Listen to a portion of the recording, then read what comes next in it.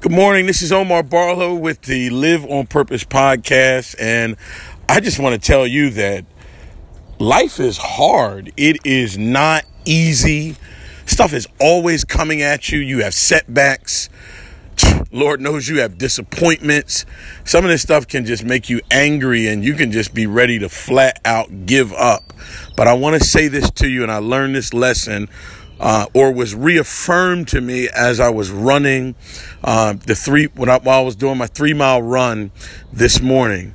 At the moment you are ready to give up, a number of things will happen. Number one, you will hear a voice from within telling you, don't give up, keep pushing. There's light at the end of the tunnel. Something is going to happen in your favor. That's the first thing. Secondly, you might hear from someone else who will kind of give you a hand up, motivate you, inspire you, or encourage you. Thirdly, you might read something, or you might remember something that you read. Could be a biography, could be an autobiography. But at the moment that you are ready to give up, you will call to remembrance some things that you read. And here's the last one. You'll like this one.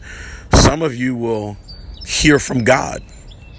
Some of you will have an impression from God where He will tell you how much He loves you, how much He cares for you, and how invaluable your life is, that no matter what you might be facing, don't give up.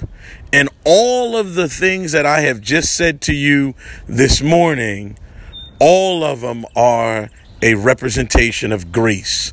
Grace to finish your course, grace to cross the finish line, grace to make that next step up. This is Omar Barlow with the Live on Purpose podcast. You only have one life to live, so you might as well live on purpose. Peace.